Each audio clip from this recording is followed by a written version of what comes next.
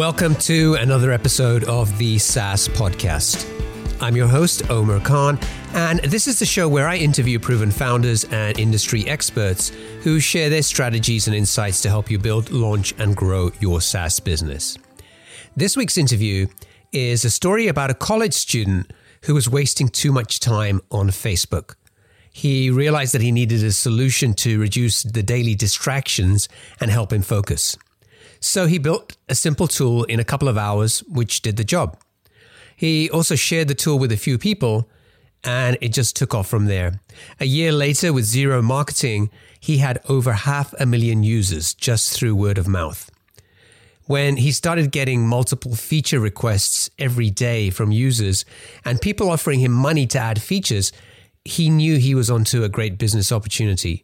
So he took a week to improve the product, set up a website with the PayPal button. Today, his little tool has turned into a business doing over $1 million a year. Again, it's a great story, great interview. I hope you enjoy it. All right, today's guest is the co-founder and CEO of 80% Solutions, the company which builds the innovative productivity software Freedom. Freedom helps you to get more focused and improve your productivity by blocking access to websites, social media, and apps.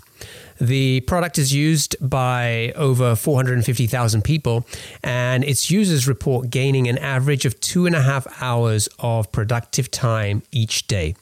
Freedom was founded in 2011 and was bootstrapped for the first 4 years. And the product has been featured in the New York Times, Wall Street Journal, NPR, and many other publications. Previously, my guest was a co-founder of ClaimID.com and a technology researcher at UNC Chapel Hill and Carnegie Mellon University. He holds a PhD in information science and is currently adjunct professor at UNC's School of Information and Library Science, where he teaches courses about privacy and social media. So today I'd like to welcome Fred Stutzman. Fred, welcome to the show. Omar, thank you for having me. Now, I always like to break the ice by figuring out what drives my guests, what gets them out of bed. So what is it for you? What drives you to work on your business every day? It's a couple of things. Certainly, the team that I have working with me. To know every day that you're going to be working with a bunch of great people, just as exciting and motivating, and knowing that we are working together to make a positive impact on people's lives. That is goal in and of itself of having this company. And so, just knowing that we are making that positive change in people's lives is absolutely motivating for me. Yeah, I love there was I can't remember where I saw this, but somewhere I think it said that you'd helped your users reclaim like 10 million hours in the last year. Yeah. It's like, wow. Absolutely. It's pretty amazing when you start running the numbers at scale. The change of taking a little bit of time away from distractions to really focus, it absolutely adds up. And, we hear that just again and again from people. So that is, it really is motivating. There's a lot of reasons to start businesses, and there's a lot of reasons to develop software, but I've always been, and I know it's a complete cliche, but I've always been motivated to develop software that has positive change in people's lives. And, it will keep you going through the ups and downs of a startup. Now, before we talk about Freedom, the app, I want to talk about your company, 80% Solutions. So first question is, why is it called 80% instead of 100%? Yeah, well, it's kind of the 80-20 rule, or the Pareto principle. It's this kind of maxim that says a lot of outcomes are explained by a little amount of variance. So what I noticed with Freedom when I was building the first versions of the software is, you make a small change, turning off the internet can have really, really big and positive, profound impacts on people's lives. And it isn't perfect. If you ask people, how do you want to be productive? They might give you a whole litany of, I want to turn off this, and this, and I want to, have software that does this for me. What I really took from the very first version of our app, which really did nothing more than turn off the internet for like 45 minutes, is that simple act just had such this profound change. And it wasn't a 100% solution because, there's a lot of people who had more complicated use cases there. But if you gave people this like pretty good solution, you could get really great results. And I think that's kind of a pattern that we continue to build into our software, is that, we can't be all things to all people, but, you take away or you block or restrict the most important sites that are distracting to you. Yes, there are other distracting sites out there or something along those lines, but you're going to have such a positive impact. So it's those little changes that we kind of build as a design pattern that have really big effects. So that's where the name came from. And I've had to explain that to thousands of people. So, it's an esoteric name choice, maybe not the best one. So entrepreneurs, it may be better to just be clear, but, that's the logic behind it. Yeah, well, I'm a big 80/20 fan. So I kind of guessed fairly quickly that it was something to do with that, but I wanted to ask the question anyway. Yeah. For the people who get it, it's like, we immediately connect. And absolutely. So for people who aren't familiar with Freedom, can you sort of give them a description of what the product does, how it works? And basically, who are your target customers? Sure, absolutely. So we help people be more productive by blocking distractions. And that's pretty much as simple as it gets. We make a software product that works across all your devices. So Mac, Windows, iOS, we have an Android partner, browser extensions, all those things that you interact with on a daily basis from your sort of technology stack.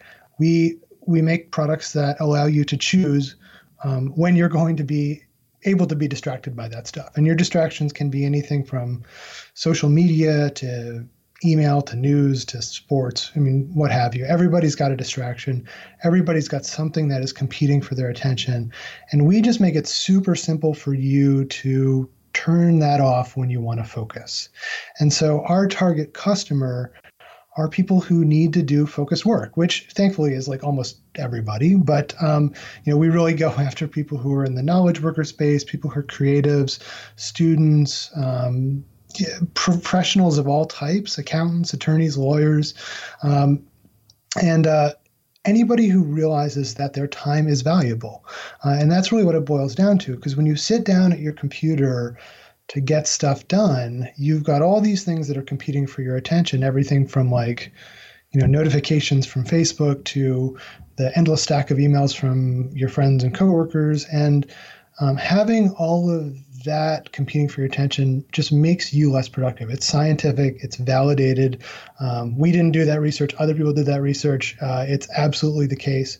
And so the more that you can kind of turn off the noise and not be able to go and check, it's having it turned off for you so that you're just going to be able to focus and think only about your work at hand is incredibly powerful. So that's what we do. And a couple of years ago, people would say that's a crazy idea. But I think as we just see where technology is evolving and see just how high fidelity distractions are and just how sort of constant they are, we make it easy for people to sort of get in that work state where there are no distractions. And, once you've done that and experienced it, it's just so powerful. So that's what we do in a nutshell. So from a technical perspective, what's going on under the hood? Like, can you kind of give us a brief description of that? Yeah, it's not too different from a parental monitoring program that would be doing content filtering. You would say, I don't want my kids to get on YouTube. You're sort of saying, I don't want to get on YouTube. Now, the key difference between Freedom and a parental monitoring program is you're turning it on for yourself versus, you're turning it on for your kids. And so what we do is we have some hooks that make it quite difficult for you to disable or escape for that from when you make a commitment to being away from YouTube for 45 minutes or away from all distractions for 45 minutes. We make it very tough for you to escape that. And of course, we have some options where you can run it where you can escape. So if you need to get back to your email, you can. But we allow people to kind of choose what level of restriction they want to have. And it's not different from that at all. We do all the blocking locally on your computer or on your phone, so it doesn't go to the cloud. There's no privacy implications. We've tried to keep it real tight and secure, but really it's a content filter, not too much unlike any of the software that you would use to filter your kids' internet connectivity.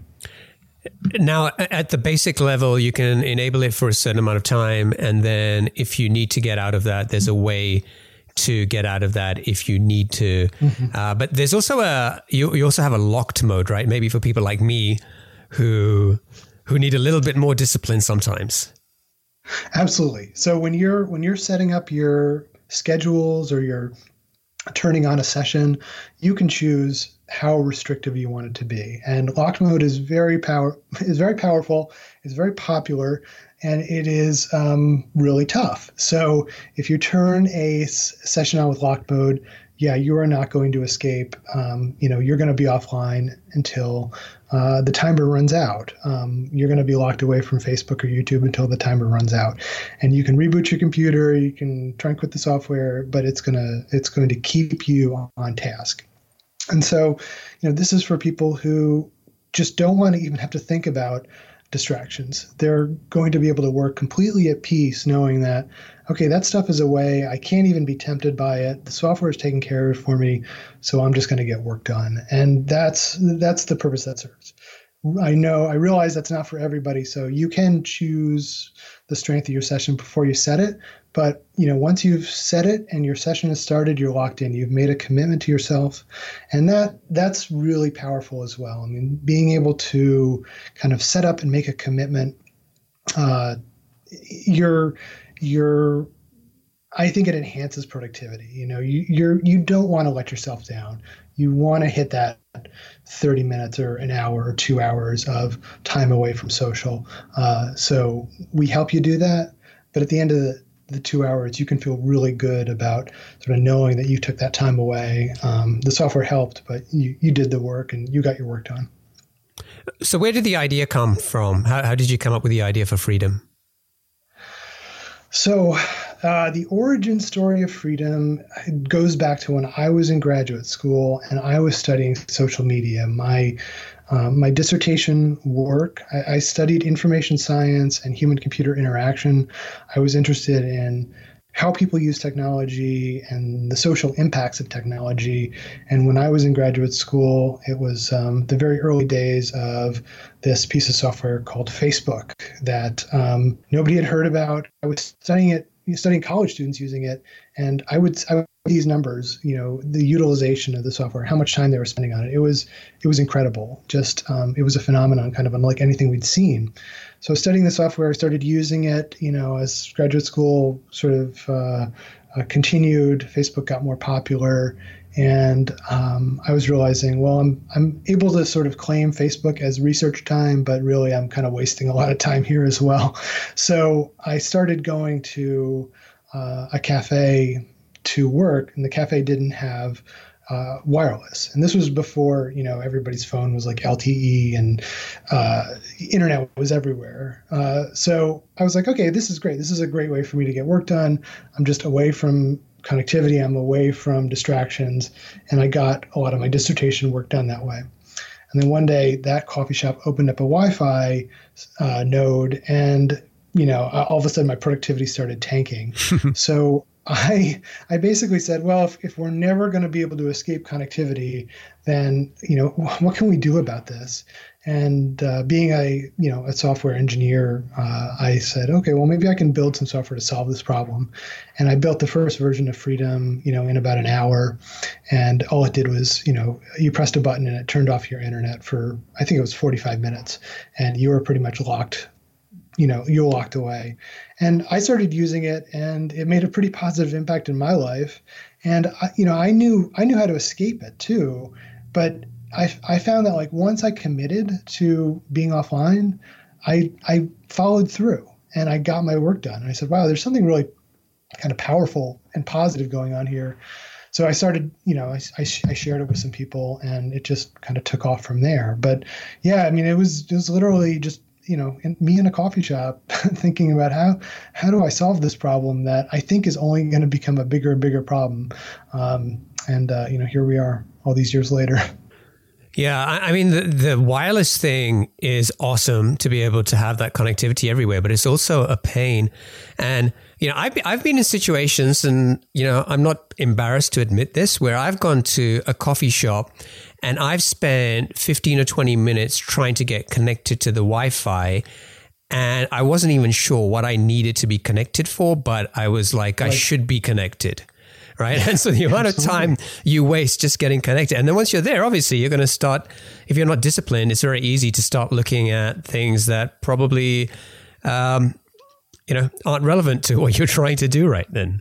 Yeah, exactly. And I mean, when you think about the type of messages or kind of the obligation, the moment you get back online, you're now connected and you're reachable. All these people who may be emailing you or sending you messages or, what have you. And it just puts you in this completely different state than when you're really offline. You're really just, it's just you and your work. And I love that story about the spending 15 minutes trying to get connected, because I have done that. I've completely done that as well. It's like, there's a Wi-Fi here. I should figure out how to get connected. And then 10 minutes later, you're signing up for some, coffee shop Wi-Fi service. Yeah, it's a colossal waste of time. So you built the first product that you said in an hour, but presumably you weren't thinking about a product at that time. You were just thinking about something that would help you get the job done. So at what point did it become a product for you? Yeah, that was a couple of years. Let's see. Kind of how it worked is I made the first version. I think I put it on my academic webpage. I put a link to it. I think I sent a tweet about it, and it just kind of took off completely organically and virally from there. I think within the first year we had 500,000, I was able to kind of look at my logs and figure out 500,000 people had downloaded the software, and it had been written about. And it was literally just this, this little app that, I had made, and I made lots of little apps. So, I wasn't thinking too much about it in terms of a product. When the change, when my thinking started changing around that was when I would get feature requests emails. And at first I would get, one a week. And then it just kind of built until, I'm getting like multiple emails a day from people and people offering to pay me to make the software do this. And I said, okay, this is getting kind of crazy. So I need to either invest some time into this and see what I can do with it, or I don't know what. So I actually talked with my my graduate advisor at the time. I was still in graduate school. I said, hey, I've got this kind of thing going on. What do you think about me just taking a week and building a more robust version of this and spending some time on that and seeing, what I can do with that. And he was okay with it. He thought it was an interesting idea. And so it took a week. I built, some new versions of the product. I created a website and threw a PayPal link on there to take donations. And very quickly, that turned into a business where I was, I said, okay, well, if I'm going to start taking donations, and I'm going to actually just start charging for the product, because at that point in time, people said, well, if you're taking donations, you should support it. And okay, well, I'm just gonna charge for the product. And so those more robust versions, I started selling those, and they continued to grow organically. So you did no marketing; it was just word of mouth. No, it was completely word of mouth. I never did any marketing in a traditional sense. A little bit later, kind of after the product had been out for a while, maybe 2012, I put at the end of your session, you could tweet about your session, which, is ironic, but people would do it. And I think maybe that helped a little bit. But for the most part, the way this thing grew is people would tell each other about it at their dinner parties, or they would read about it, and somebody would, we were popular with the writers. So, writers love to write. So you would get written about and covered. But I never did any, marketing of a traditional sense. No. So at what point did you sort of see this as a bigger opportunity, and how did you sort of start building out that team that you talked about? Part of it was just looking at the numbers. So I was looking at not exponential growth, but really strong growth, and could kind of forecast out and say, okay, well, and I had at that point had gotten a full-time job. I was I was at Carnegie Mellon as a postdoc, and that's a very intense job, and I was doing faculty interviews for tenure-track teaching positions. So I had this kind of interesting, I don't know if it was a crisis, but I had really enjoyed my time in academia, and I really enjoyed being a researcher, but I was not feeling like going on the tenure track was the right path for me. It just everything in my body was saying this is not the right thing. I tried it, and I didn't like it. So that created the sort of questions around what next. So am I going to join a large technology company and sort of do research in one of those companies, or what, and like, yeah, I had to do some soul searching. And at the same point, I had this idea that I was pretty interested and excited about that was starting to take off. And I had done a little bit of entrepreneurship before. I had started one other company that we never really tried to monetize, but I had been through that process before in terms of building out a company. And I said, okay, well, the numbers kind of work that I will eventually be able to quit my job and support my family. And I think there's a lot more we can do here, because we're only addressing like the tip of the iceberg of the problem here. And I had also kind of run out of like my ramp as a software developer. Like I'm okay, but professional software developers are a lot better than me. So I said, well, with a team, with the right people on board, like we could turn this into something pretty exciting. And so that started the process in motion, where I did eventually decide to go on that route. I quit my job and started working on the product full time. I went into I went into an accelerator. So the university in the town had just created this incubator accelerator to kind of help companies get started. That was a huge move for me, because I went in there really not knowing much about taking companies to the next level. I was able to work with people who were able to help me with that, and start building out the team. And that was really the transition point where we put together the roadmap for the company. We won a competitive grant to allow us to make a hire or two, and then really start building out the vision for the product. As from there, it was okay. We start building it. We start seeing good things. Investors started, being interested in what we were doing, and it's a little bit of a, thinking back to that time, it was a little bit of a blur, but I was able to start growing the team and building out this product, and to the eventual point of building a team, raising some money, and eventually launching the product in 2015, the next generation of freedom. So what's the size of your team currently? So there's 8 of us who work on the product right now, and we're trying to hire 2 more. Have you started doing any marketing, or is it still growing organically for you? Definitely. So we have 2 great marketers on our team now. And how we think about marketing is still very much informed by how the company started and grew. So organic, media coverage, social is still a huge, huge driver for us. But in terms of marketing, we think of a couple things. One is partnerships. Who can we partner with that makes sense for our customers and our funnel? And so we've done a lot of work building partnerships with other productivity tools, and even other tools that are, direct competitors of ours who may not be monetizing their products. We also just like to sort of validate through putting out good content.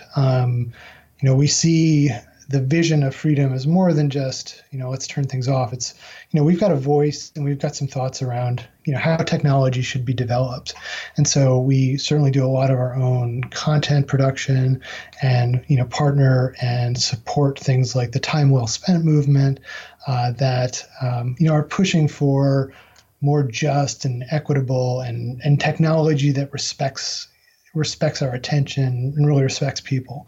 We do some, we do our marketing tests in terms of we do A/B testing and funnel testing, looking at how we can better engage with people who are customers who are in our funnel. And a lot of that is just trying to get people to understand how to use the product and how to best take advantage of the product.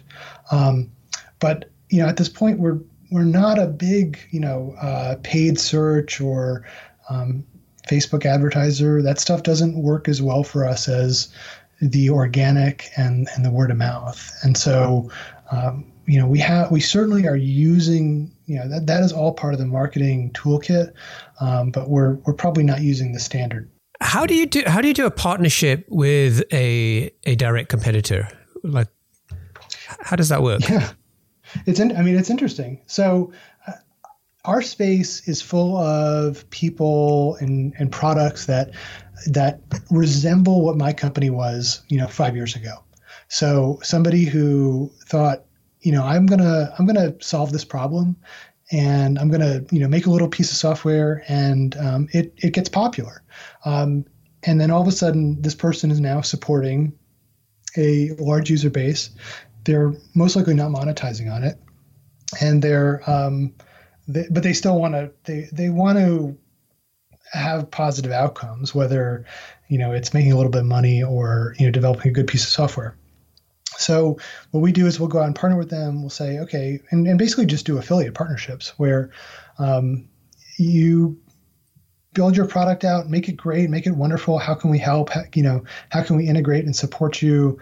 But we think your customers would also like to see, you've got a great Chrome plugin, but we can block on across all browsers. We can block on, your phone and tablet.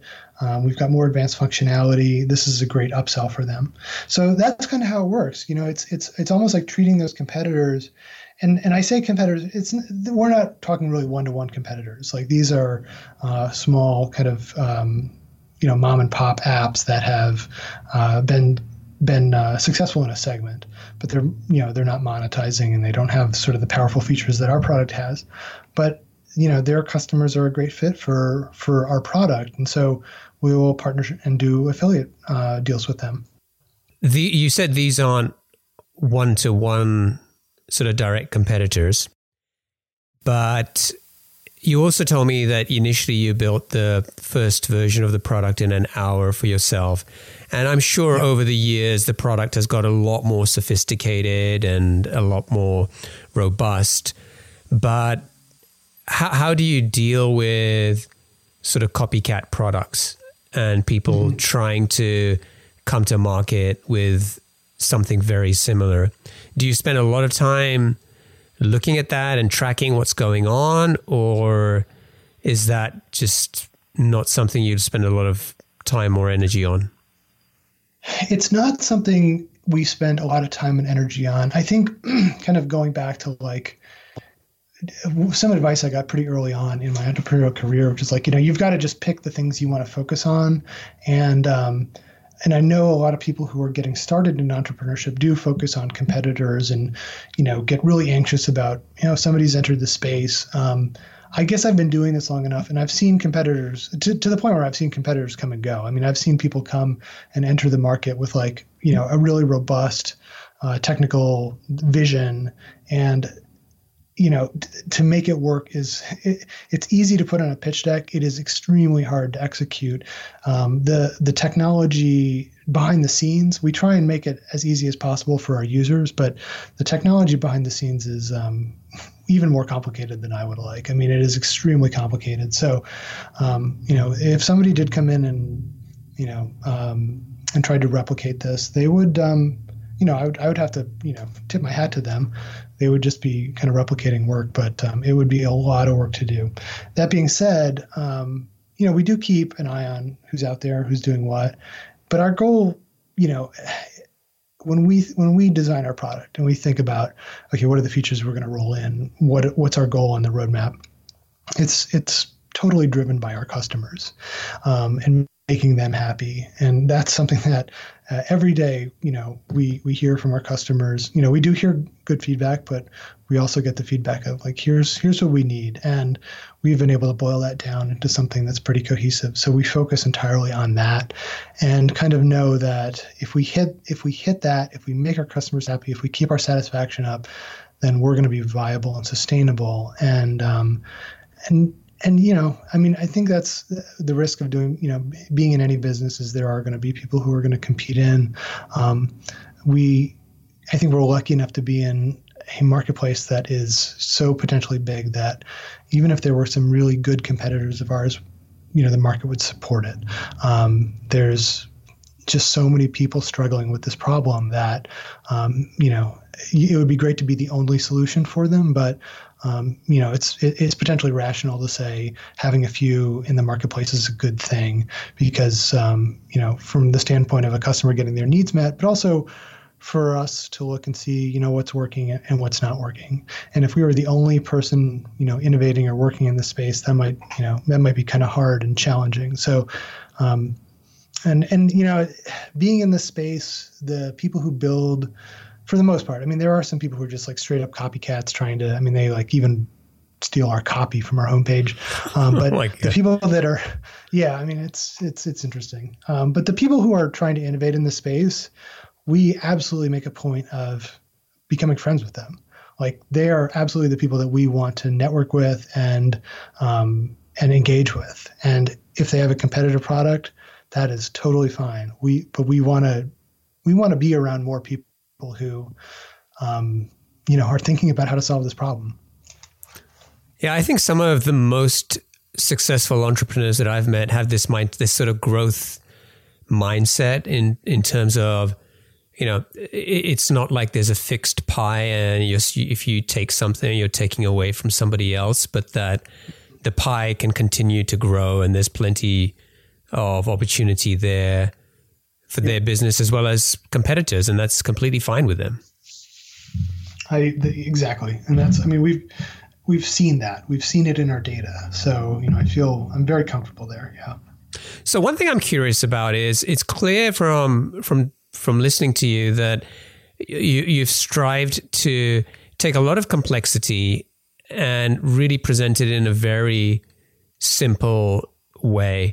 And you kind of made the comparison with parental control software. And as a parent, I've gone through a long list of parental control software and there are so many issues. I still haven't found something that actually works well. Yep. And some of it is kind of around understanding the scenarios where I sometimes wonder, are the people who are building this product parents themselves? Because they're not necessarily sort of thinking about that as deeply as I think it needs to be. And in other cases, it's just the technology doesn't necessarily always do a great job with doing what it's supposed to do. And, a very simple example, with my kids, I have parental control software and I've used, on the Mac, the built-in parental controls. I've used third-party software. And the other day I found my son playing Minecraft and I was like, I'm pretty sure that you've been on there a lot longer than you're supposed to. And he had figured out that if he put the Minecraft app into full screen, the parental control software wasn't actually doing a good job at tracking what was going on. So it was just letting him play like endlessly. Yeah. So I think that, I sort of look at that and say, okay, well, they need to have this to really make it. First of all, make sure you do the basics well. If you're blocking an app or you're blocking a website, make sure you're actually blocking it. And if you're putting in time restrictions to make sure they work. But then as I start to think about, well, here's what I need to be now. I've got 2 kids to think about. I need this scenario resolved. And so I'm sure you also are in that situation where you're getting people who are discovering the product, they start using it, and then you get a barrage of feature requests and the 100 things they really need in freedom for it to be the perfect product for them.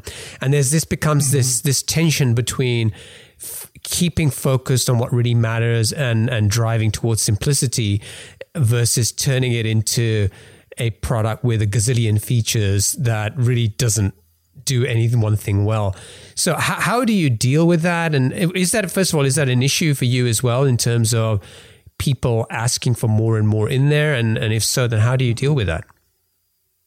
Absolutely. I almost think you've been reading our customer support queue, because it's very much like that, and I love the emails. I mean, our product is not expensive. A lot of parental programs are, even arbitrarily expensive. Our product, we try and keep it fairly low priced. And you get the emails from customers, if you add these 7 features, I will become a subscriber. It's like, okay, well, but no, we do get that quite a bit. And we do take all the feedback, and to the point where we've heard a lot of it over and over again.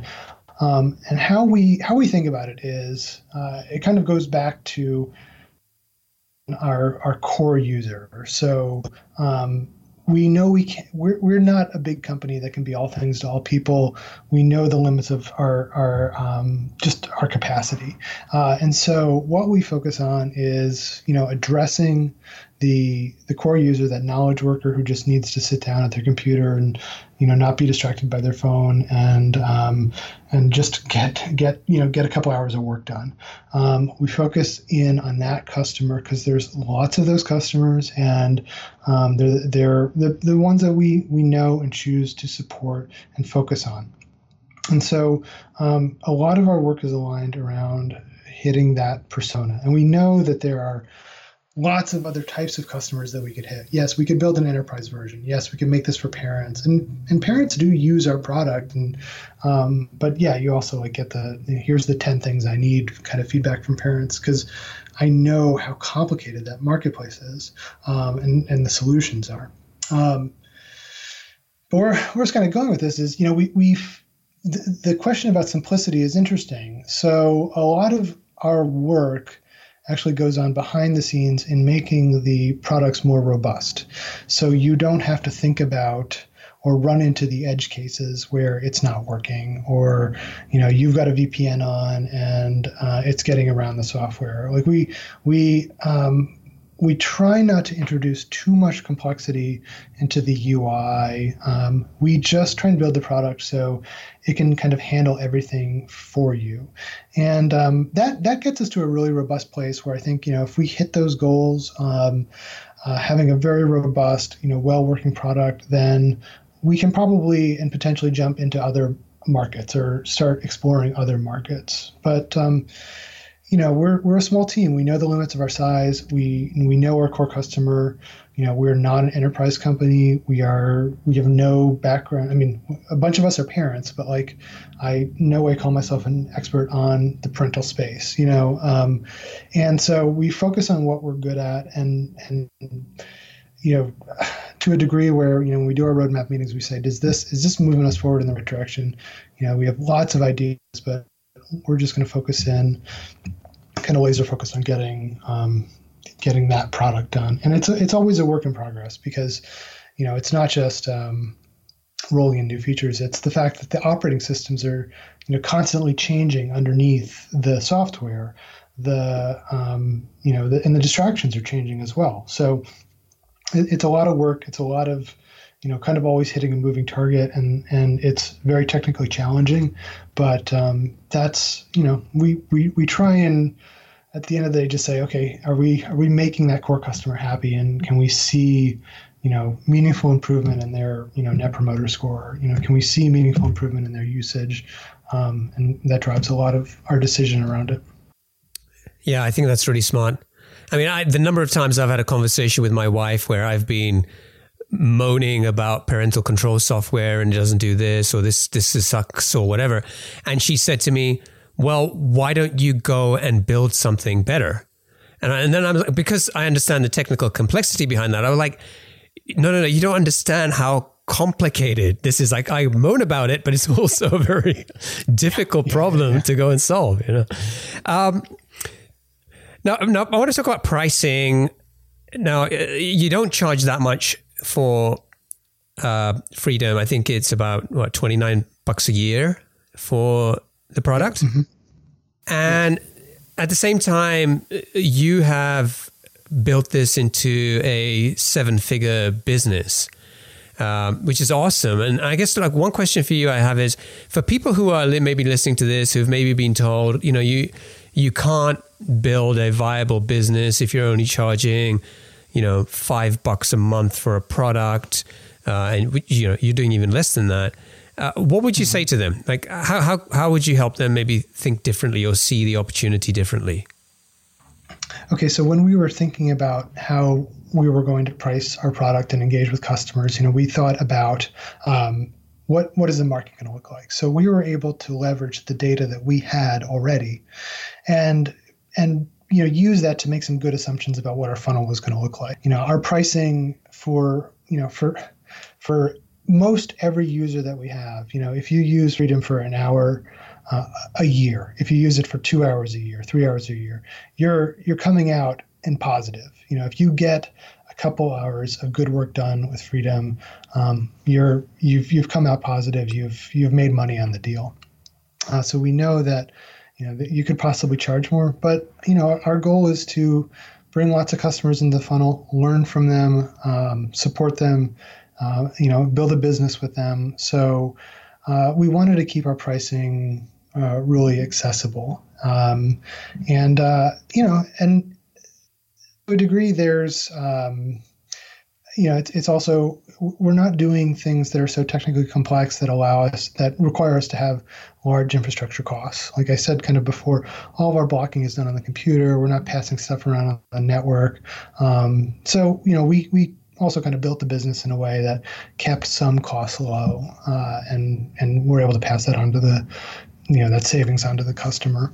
But you know, we A/B tested pricing. We did a lot of experiments sort of going into deciding what the final price were, ran various economic model or econometric models to sort of see what we think that things are going to work out with. And that's where we are now. So it was a lot of data, but I mean, we're a pretty data intensive team, and testing, and then of course just some gut. We're like, okay, does this number look good? Okay, it looks good. All right, okay, fine, let's go with that. So there's always going to be some of that, and it may be completely viable. You know, if you know your customer, just roll with that. You know, and you've got to realize that like as you mature your business, those price points are going to change, but you know, you really have to think about the price sort of from a fully loaded standpoint. Yeah, you may want to charge your customer $100 a month, but you know, to get those first couple customers in, what would you be paying for customer acquisition anyway? And then, you know, if the price is going to bring them in, you just factor that discount into your customer acquisition costs. And you know, so you know, we get people. I think they really do kind of think of pricing as precious, but you know, the companies that we, you know, mostly on the B2B side that we engage with and use, they change their pricing yearly or, you know, sometimes even more than that. Not that I like that, but if they're doing a good job, if they're kind of hitting their goals, and if they have a good logic for, you know, why their pricing is going to increase, you can bring that pricing up. And there's also a lot to support that. You know, when you bring the pricing up and you've got a robust product, you're going to open yourself up to a new customer base as well. So, you know, I think you think of pricing as a journey, not really as a fixed thing when you get started. All right. It's time for our lightning round. I'm going to ask you 7 questions. Just try to answer them as quickly as you can. Are you ready? Okay, let's go. What's the best piece of business advice that you've ever received? I think it was one of my advisors who said, these things take a lot of time. Startups just take longer than you ever think. What book would you recommend to our audience and why? I'm sure it's been recommended before, but I am going to recommend Crossing the Chasm by Jeffrey Moore. What's one attribute or characteristic in your mind of a successful entrepreneur? It's resilience. It's, just being able to roll with the punches, keep level head, and focus on the things that matter every single day. That's what it is. Okay. This is a tough question to ask you. What's your favorite personal productivity tool or habit? Well, let's just say habit. But it really is. It is 45 minutes just offline, away from distractions. You do that a couple of times a day, and you change your life. And that was the first pattern of freedom, and that is still the pattern that works for me. It may work differently for other people, but that's what I keep going back to. If I'm ever stuck, I just go offline for 45 minutes and work away, and I get so much done. What's a new or interesting business idea you'd love to pursue if you had the extra time? The idea that I never stop talking about is there's this one ice cream store up in my hometown of Albany, New York, and I'm always just interested in transplanting it down to where I am in North Carolina, because it would just make $1 million. Like, it would just so when I have all the free time to start an ice cream store, I think that's a natural thing once you've done a couple technology businesses, get into retail. Yeah. But that's the thing I dream about. I'm like, if I was just running an ice cream store. What's an interesting or fun fact about you that most people don't know? I am a bike racer, a cyclist, and so that I watch the Tour de France and dream about being in there. That will never be the case. I'm way too old and past that point. But I'm a competitive cyclist, and I love doing that. Awesome. And finally, what is one of your most important passions outside of your work? It is my young boys and my wife. Good answer. All right. Keep me busy. Yeah. So Fred, thank you. I really appreciate you making the time to join me and share your story. I love the story. I love how, as we said, you've taken something that was just a personal point, frustration for you and turned it into a business. I think it's also kind of funny that, you're a professor teaching courses on social media where these social media products are designed to do exactly the opposite in terms of getting people to, spend more time and more frequently go in and get sucked into this stuff. And at the same time, you've built a business by offering a product which does the complete opposite. And you're improving people's lives as a result of taking away their functionality, right? That's awesome. It's the truth. It is the truth. I wrote a whole dissertation on Facebook, and yeah.